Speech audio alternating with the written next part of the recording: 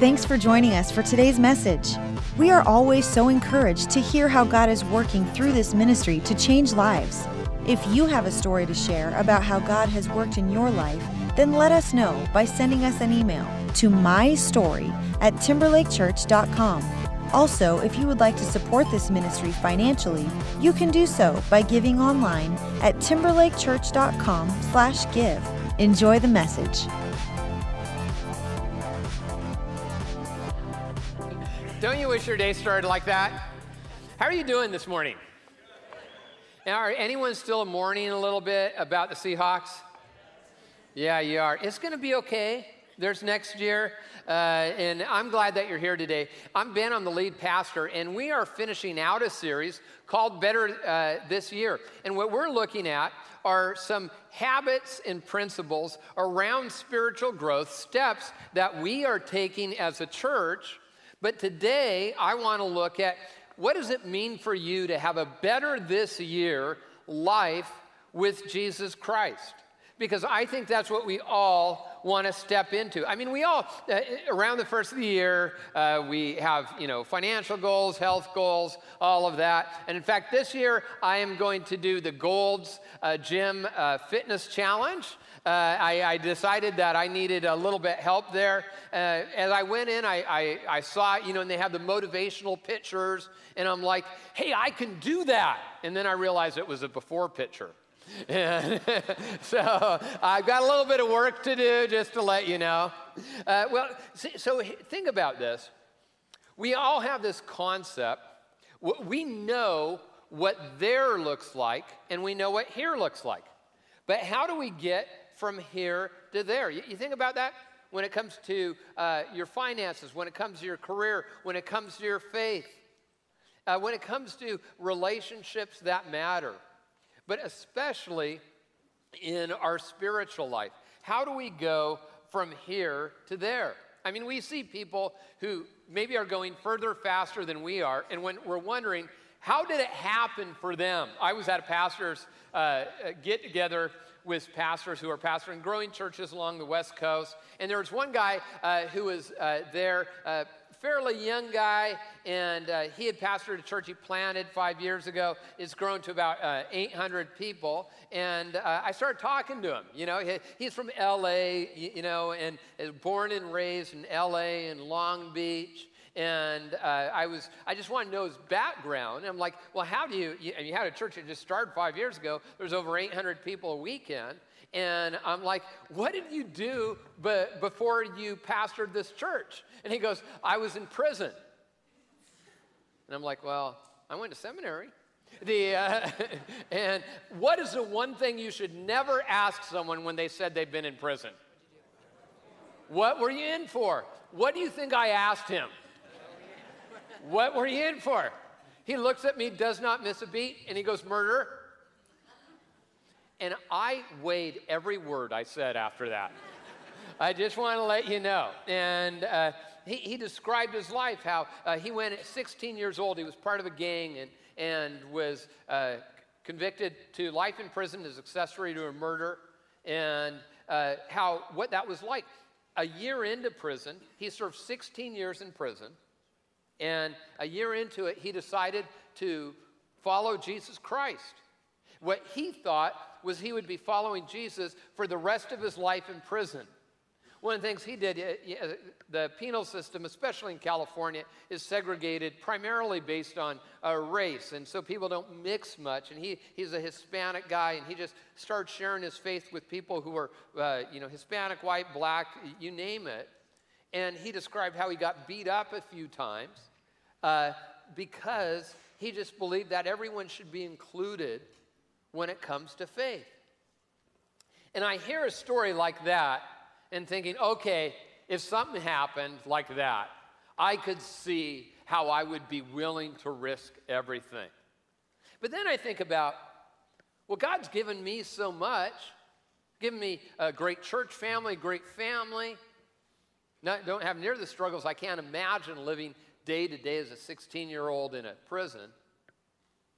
And so why not say, God, what would it look like for me to go further, faster in my faith. In fact, God, I want to become what I already believe. For some of you, you say, I don't even believe yet. And that is important. In fact, I'm going to talk a little bit about that. But today, I want to look at more the practical part of how do I become what I believe. Romans 12:1, it gives us a goal there. It says, therefore, I urge you, brothers and sisters, in view of God's mercy, to offer your bodies as living sacrifices, holy and pleasing to God. This is your true and proper worship. So I see that, and I'm like, okay, holy and pleasing to God. How do I get there? Well, and often what we do is we'll buy into a system or some sort of formula. In fact, there's common approaches to spiritual growth. Maybe you've participated in one of these. One is just to oversimplify it. To say, hey, it's just, 3 easy steps and you're going to, it's going to be easy peasy, not a big deal. Spiritual growth is challenging, but it's very doable. In fact, if you're sort of a non-church person, I say it as someone who never grew up with any of the Bible or Sunday school stories, not even going on Christmas Eve or Easter to church, that when I was introduced to Jesus, I realized that I could take these steps of faith and have the life that the Bible promises with God, that it can be meaningful. See, otherwise what happens, if we don't oversimplify it, sometimes people will create a rule book. And it's just like, okay, these are the rules. And God will love you more if you keep the rules. By the way, usually the rules aren't all that biblical as well. I remember one time this was early on here, someone was doubting my spirituality. Do you know why? Because I preached in jeans. And I'm like, you're right, that proves I worship Satan every day. I see how I can lead people. Really? I wish I could. It's funny now, but what happened is, it happened with the Pharisees. We read about the Pharisees in the Bible, and they added over 600 extra rules to God's law because they wanted to manage God's law. In fact, I was at a pastor's conference. Guy goes, hey man, I got it. It's a simple path for spiritual growth. And he laid this out, and he was so proud because it was so simple. This is what he came up with. And literally, the pastors thought, I can't do this. And so we come up with these rules. Or maybe what will happen is we'll just give up. And we'll just say, you know what? This is something that I can't accomplish. Here's what the Bible teaches us, though. I think there's a fourth way, and that's where we discern some habits and principles of growth for us to go further, faster in our faith.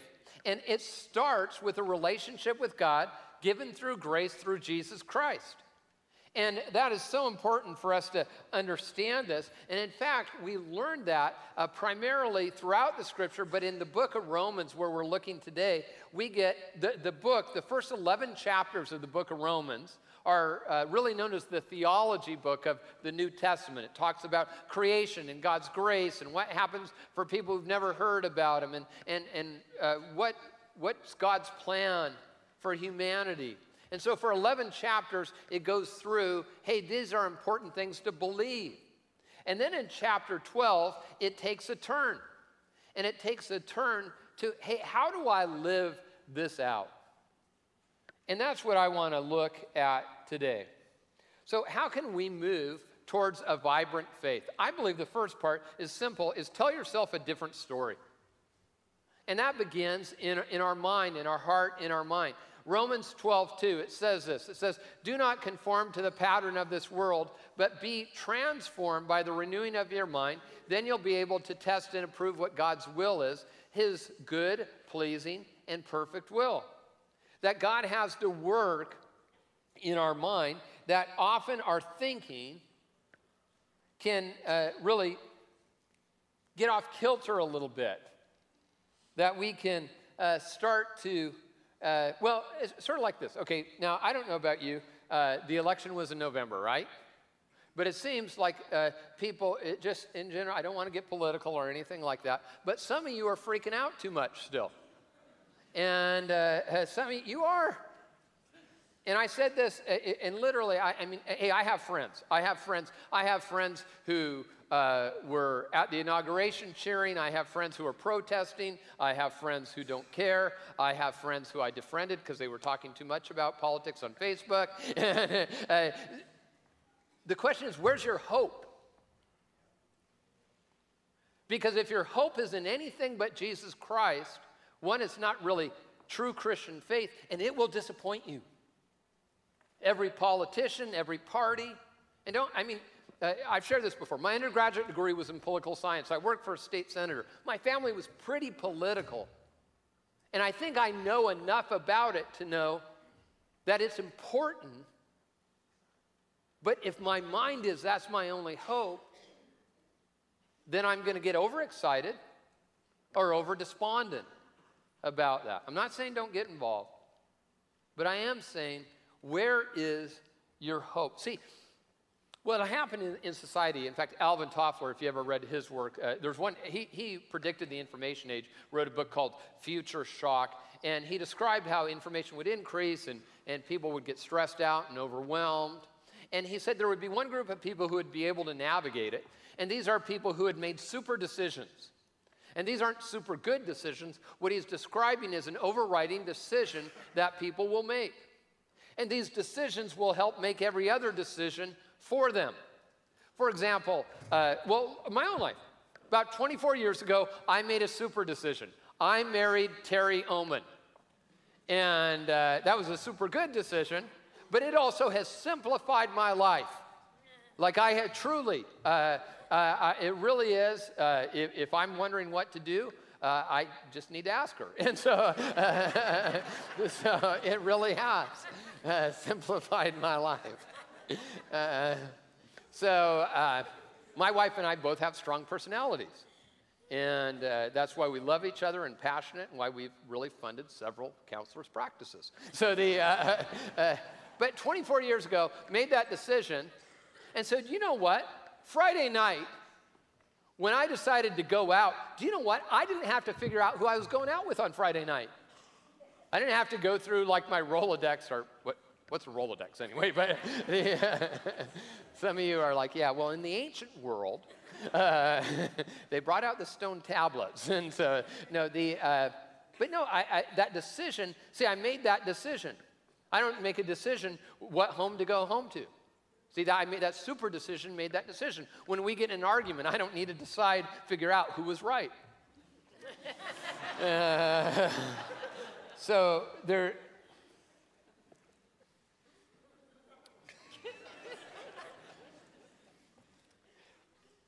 So I'm having fun, but the stress that some of you are carrying with you, by the way, I get stress, but I just want to tell you, you don't need to carry it. It's not something that happened to you. If you'll make the ultimate decision that I'm going to follow God, that I believe He's real and He's got a plan for my life, that will make decisions easy.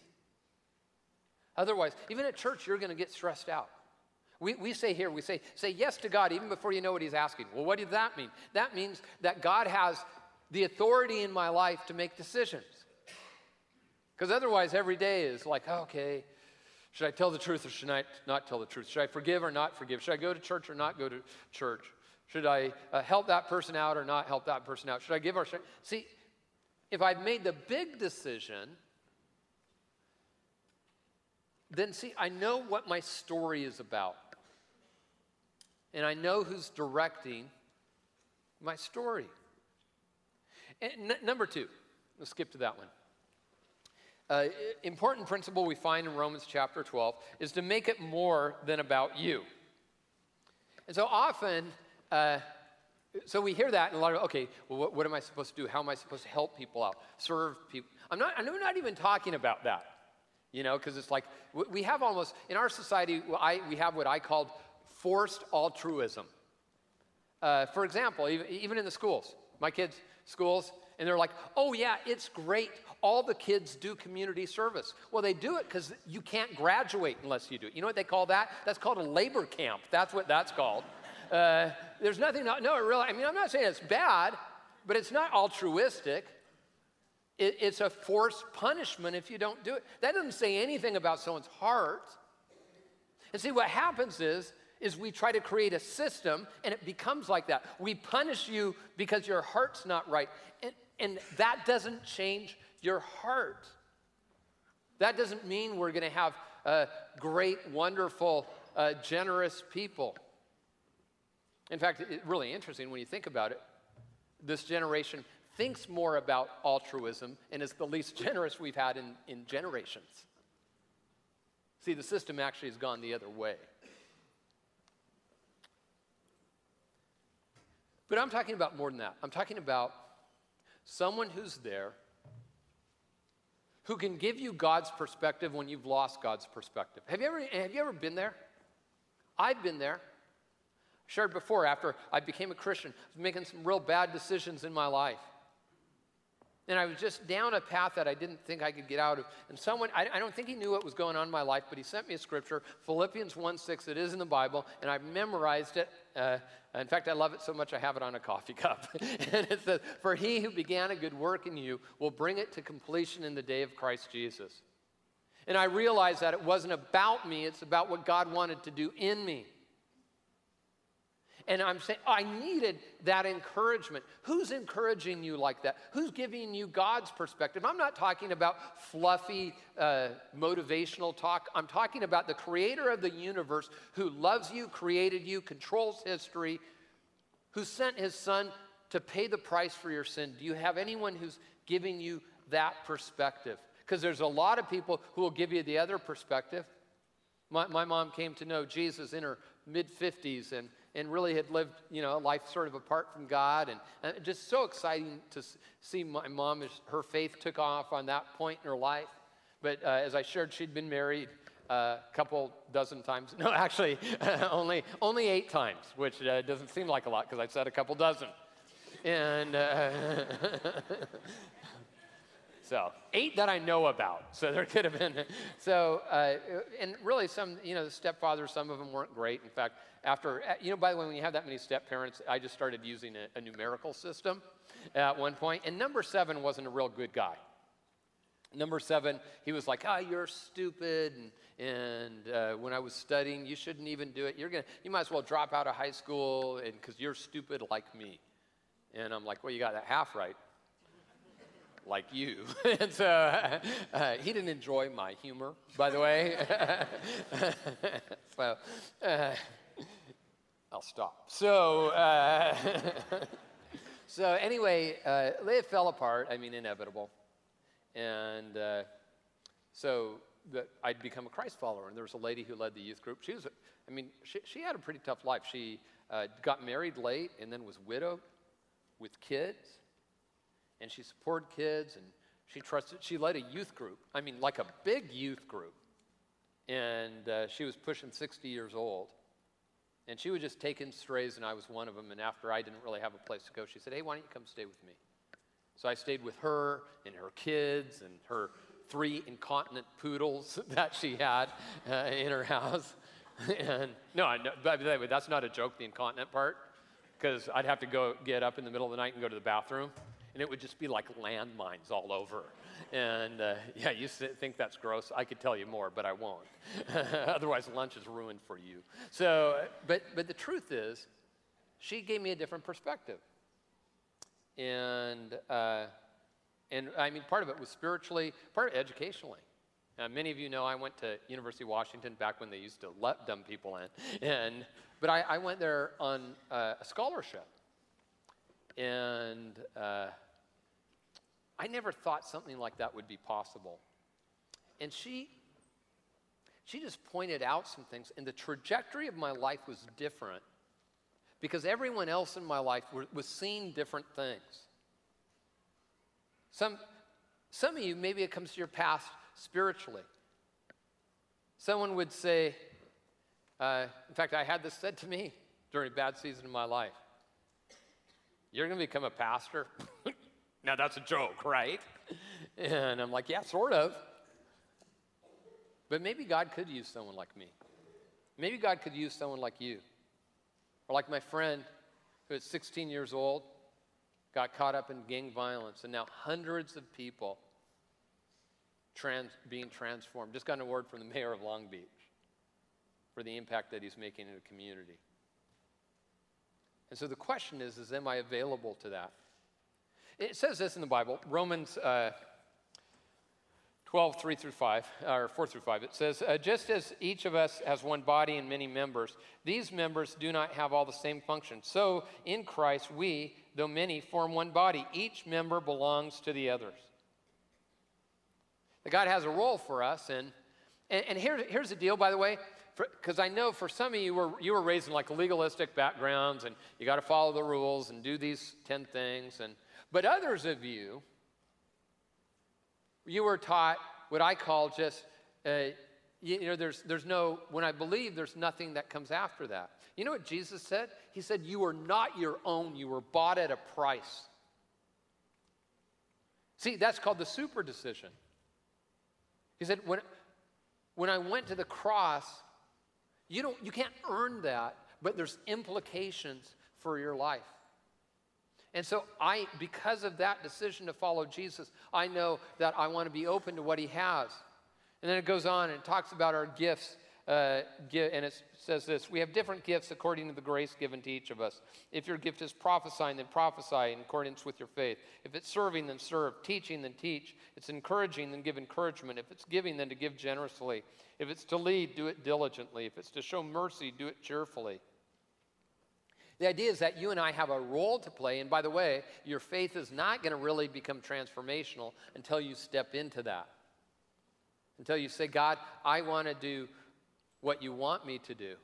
And that's why it says in Romans 12:10, be devoted to one another in love. Not out of obligation, in love. And see, part of this, it comes from number 3. And this is a weird sentence. I have a hard time stating this in a sense. The third thing we learn in Romans, it has to do with our desires. And in fact, you've heard of Augustine, if you've taken history, because he impacted all of Western culture, really world culture in a sense. If you're Catholic, you learned about him as St. Augustine. And he was a great thinker. He actually was not a Christ follower for much of his life. And in fact, he was a womanizer, then had a mistress, and then he did all sorts of wild living, all of that kind of thing. And his father actually encouraged him in that. His mother had become a Christ follower. He had friends who were on both sides of the aisle. See, the problem for him was not even belief. Philosophically, he was learned enough to believe some things about Jesus and who he was. He just had a hard time believing that it was possible for someone to actually follow Jesus, because the rules will wear you out. You can try to do the right things. And he came to this conclusion, which in that day, in the 4th century, was revolutionary from what was being taught in many churches that day, that desire was not a bad thing. People said desire was a bad thing. And he said, no, desire is not a bad thing. In fact, he called those desires disordered desires. He says, I just need to desire the right thing. And that leads to point 3. It's seek to change what you want to do. See, I can make temporary changes in my life.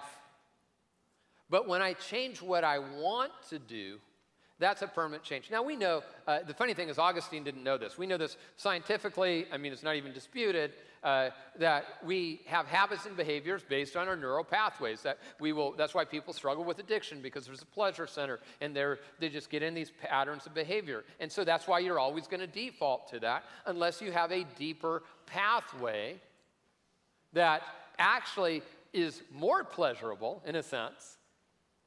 And he got this early on just by studying biblical theology. He said, if my desire for God can grow, then I believe a lot of these other things, I think those habits and patterns can change. Some of you have been working forever saying, your whole faith is, I'm not going to do this, I'm not going to do this, I'm not going to do this. And it's about all the things you don't want to do. How about thinking about what you will do? How about thinking about saying, God, will you open up my heart to you? In fact, in the Bible, it talks about passion in the positive sense. Romans 12:11, it says, never be lacking in zeal, but keep your spiritual fervor serving the Lord. And then part of this is number 4, intentionally developing some faith habits. We all have habits. We're a bundle of habits, good habits and bad habits. The question is where are habits leading us? In fact, look at the pattern that you see in the scripture, Romans 12:12. It says, be joyful in hope, patient in affliction. And then we get the how to, faithful in prayer, share with the Lord's people who are in need, practice hospitality. It's describing some decisions that we make in our life. And so here's how one person puts it. Chip Ingram in his book, True Spirituality, he came up with a little simple word called bio to talk about some habits that will help you move forward in your faith. And so for the word bio, each letter means something. And for the B is begin the day with God. And so I encourage you to try that. You might be like me and you say, hey man, how do I, what does it mean to spend time with God? Just mean talk to God in prayer. Read the Bible can be helpful. And then maybe think about your day from that perspective. In fact, if you download the Timberlake app, there's a Bible application on that. We actually are right now in the middle of a devotional. If you want us to connect you with any of that, that's great. So we are thinking is proper because we're saying to God, hey, how do you want to be part of my day? Now, I know I'm talking to the people at the 11:15 service. You are not early, right? Many of you refer to this as the 11:30 service. And I'm not kidding. I hear it all the time.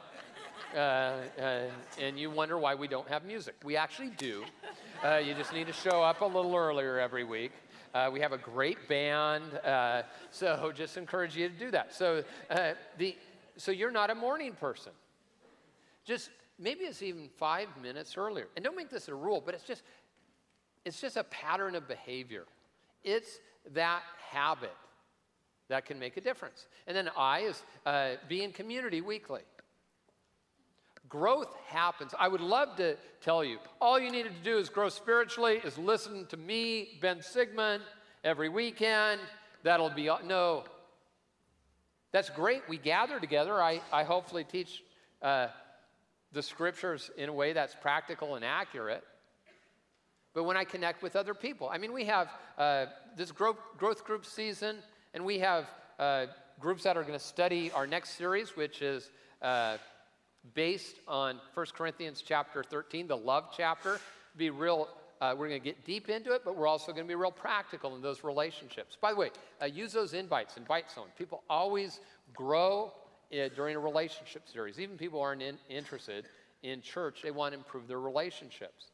So maybe be part of one of those groups, or a recovery group, or a grief share group, or a divorce group, or we have the group that's studying the Bible, or marriage. We have our re-engage. I think we're going to have after this group, about 400 people who have been through our marriage ministry in just about a year or so. And in that, you learn content, but it also happens relationship. Because you know how you're going to grow is not just by good content, by seeing someone else who's able to live it out. And so being in community is essential. And maybe one of you, I know what's happened. You were maybe part of a weird small group or growth group before. I know it happens. I know I'm not supposed to say that there are weird growth groups, but there are. And so there are. I mean, every once in a while you'll be in one and you're like, oh. But try it again. I've used it as an example. Any of you have a bad meal? Yes. But you keep on eating, right? Because you believe there's better food out there. And so just like that, I encourage you to take that step. It's not about what I want from you, it's what I want for you. And then O stands for in bio, is be on mission with God 24/7. See, there's a ministry in the church. We all should probably be connected somewhere. But there's also my mission in the world. It's also saying, God, am I available to you on Monday? Am I available to you tomorrow when I have to face my coworkers, my boss? And am I going to show up differently because you're in my life? Not perfectly, but differently. It's funny, if you study Romans chapter 12, most scholars, pastors, theologians, they end at verse 17, which I think is an error. There's some who don't. Because it seems for some that verse 18 is talking about something very different. But I believe that this is incredibly important for us to grow spiritually. And that's number 5, to settle your yesterdays. This means those places in your life where you've been hurt or you've hurt other people. Maybe you feel disconnected with God. And that we would settle our yesterdays. It says this in Romans 12:18. If it is possible, as far as it depends on you, live at peace with everyone. You know what I love about that verse is how realistic it is. If it's possible. Now that's not a get out of jail free card, but it's true. There are some people who it's just not going to be possible. It's not going to be possible to restore the relationship. You're still called to do the right thing, to try to mend what you can't. But whatever is possible, that you would live at peace with everyone. And you know, ultimately, that comes to living at peace with God. See, we celebrate the fact that because of what Jesus has done, that I can live a in-response life when I receive what he's done for me. In fact, what we're going to do today is we're going to receive communion together. Now, if you come, I know some of you come from different church backgrounds. I met someone who was from another country, and they'd really never been part of a church before, and they were like, what's this community about? Who's it for? Is it just for members? It's for anyone who has said yes to Jesus Christ. And so as we prepare our hearts to receive communion, would you pray with me?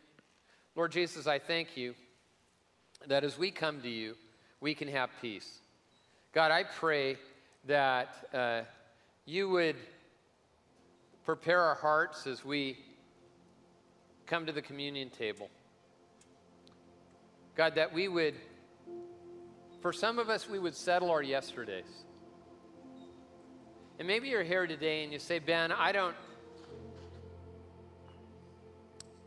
think I really have that kind of relationship with God that you talk about.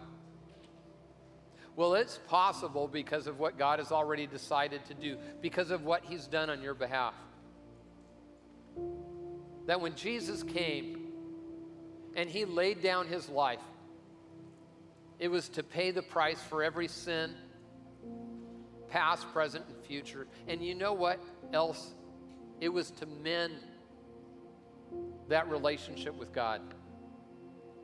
That there would be a way for you. And that's what we celebrate today. And if you say, Ben, I'm not there yet.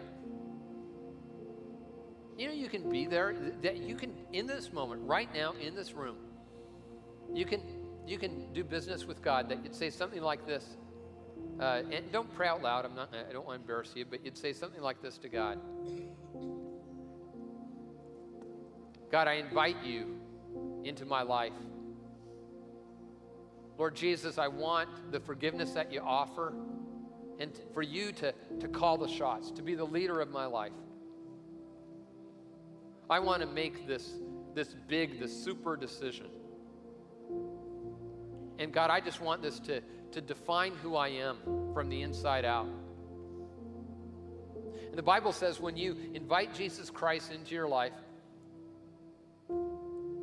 that'll be a decision you will never regret. Not in this life or in the next.